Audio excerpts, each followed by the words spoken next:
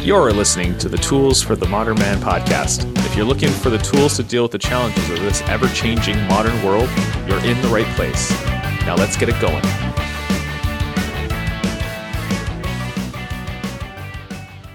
Welcome to the Tools for the Modern Man podcast. I'm your host, Pete Beskus, and today we're going to be talking about the critic and the cheerleader. Let's get started. So who is a critic in your life and who is the cheerleaders? Can you make a list? Can you go down and write all the people that you see as critics and all the people you see as cheerleaders?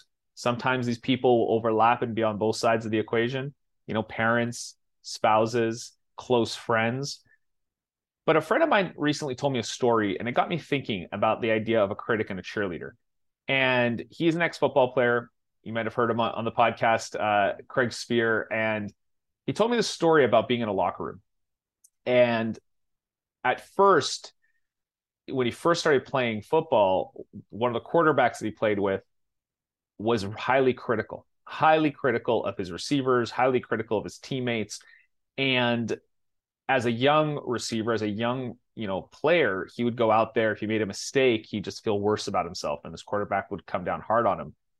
And he just always felt insecure. He always felt like, you amplified the stress. And I'm sure it also didn't help his performance at all. And it didn't feel safe in that environment. Fast forward a few years, he ended up in a locker room where everybody was each other's biggest cheerleaders and everybody was there to support and improve each other. But they did it through support and through positivity.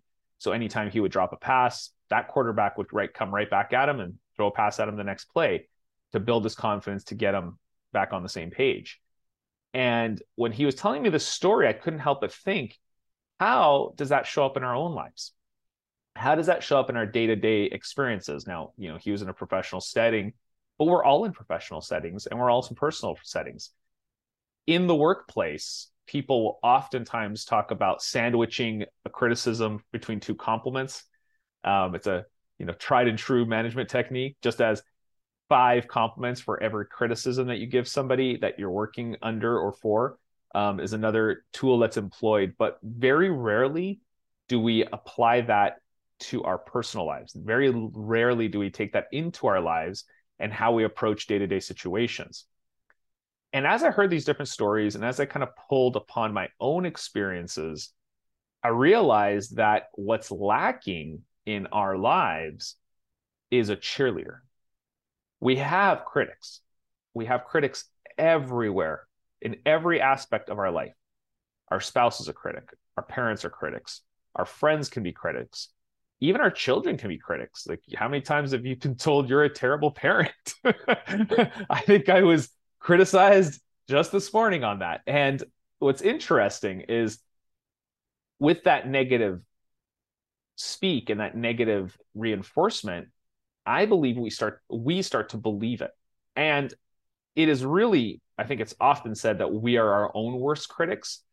The voice inside our head is meaner than any voice outside of our head.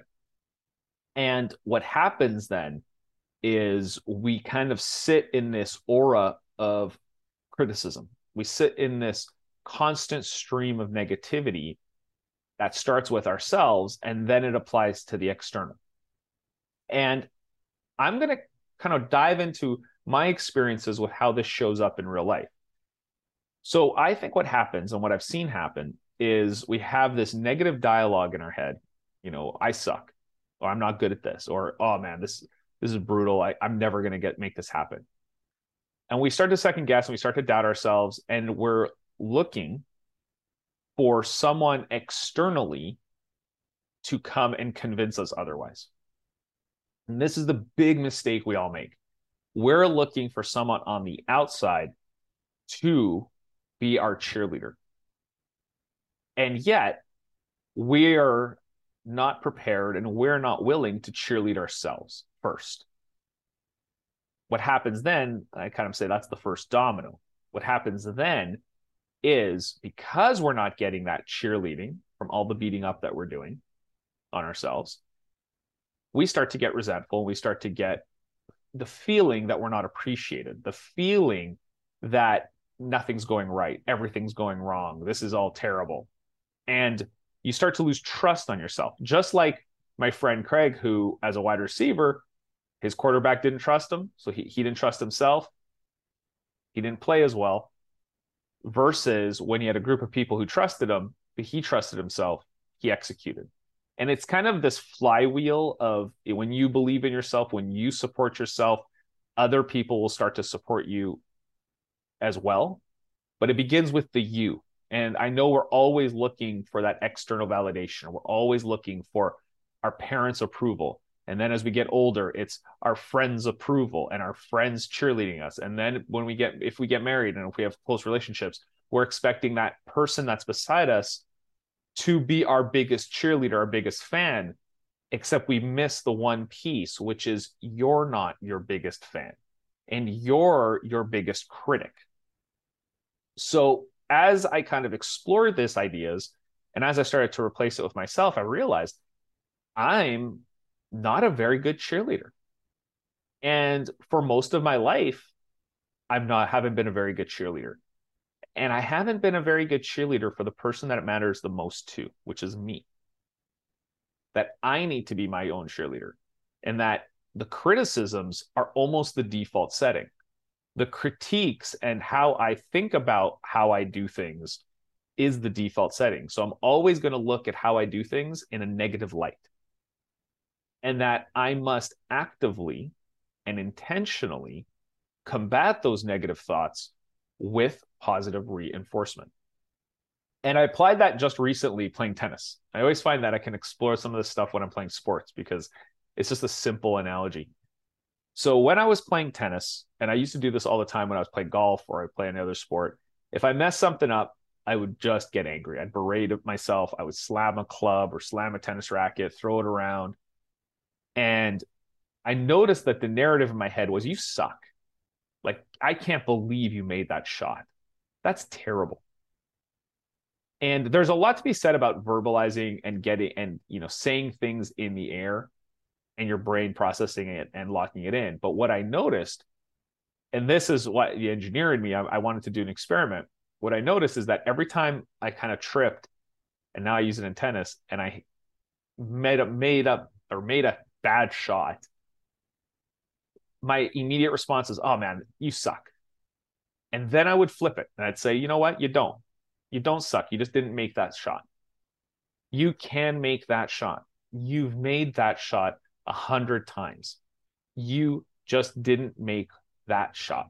You'll get the next shot. Make the next shot. And then I just started to reinforce in my brain. I probably look a little bit crazy when I'm out on the tennis court because I do mutter to myself, but I'm reinforcing verbally that cheerleader. What would a cheerleader say? How would somebody on the sideline encourage me for that next point, for the next game?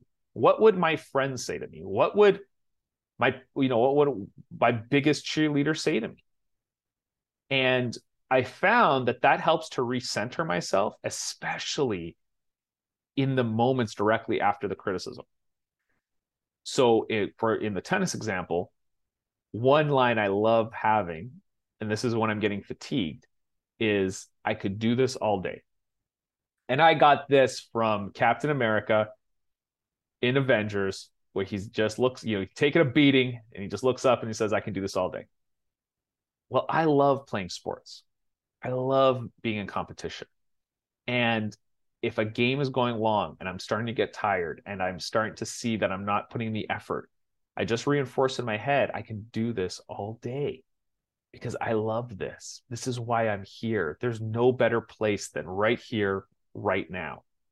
That encouragement and that cheerleading helps to bring my energy levels up. It helps to get me back into just a better state of mind. And from that place, I'm aware of criticism and I'm aware of cheerleading. And as I'm sharing this with everybody here, I just think it's a really powerful tool to use on a daily basis. Just start being aware of the places that you're criticizing yourself, criticizing your children, criticizing your spouse, and take a look at how many times you cheerlead them, right? When do you tell them they're doing a great job? When do you just give them that word of encouragement they need? And do that for yourself and don't expect it from the other people.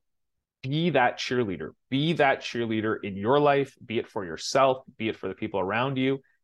And just watch how change happens and how quickly you feel better. So that's what I'm going to leave you with today. I hope you go home and try this. I hope when you're listening to this, you're starting to think about those times when you are critiquing both yourself and others versus when you're cheerleading. And just, if you say something negative to yourself, follow it up with 5 positive compliments, or sandwich it like the old management style. But, go give yourself a 5-to-1 and see how that works out.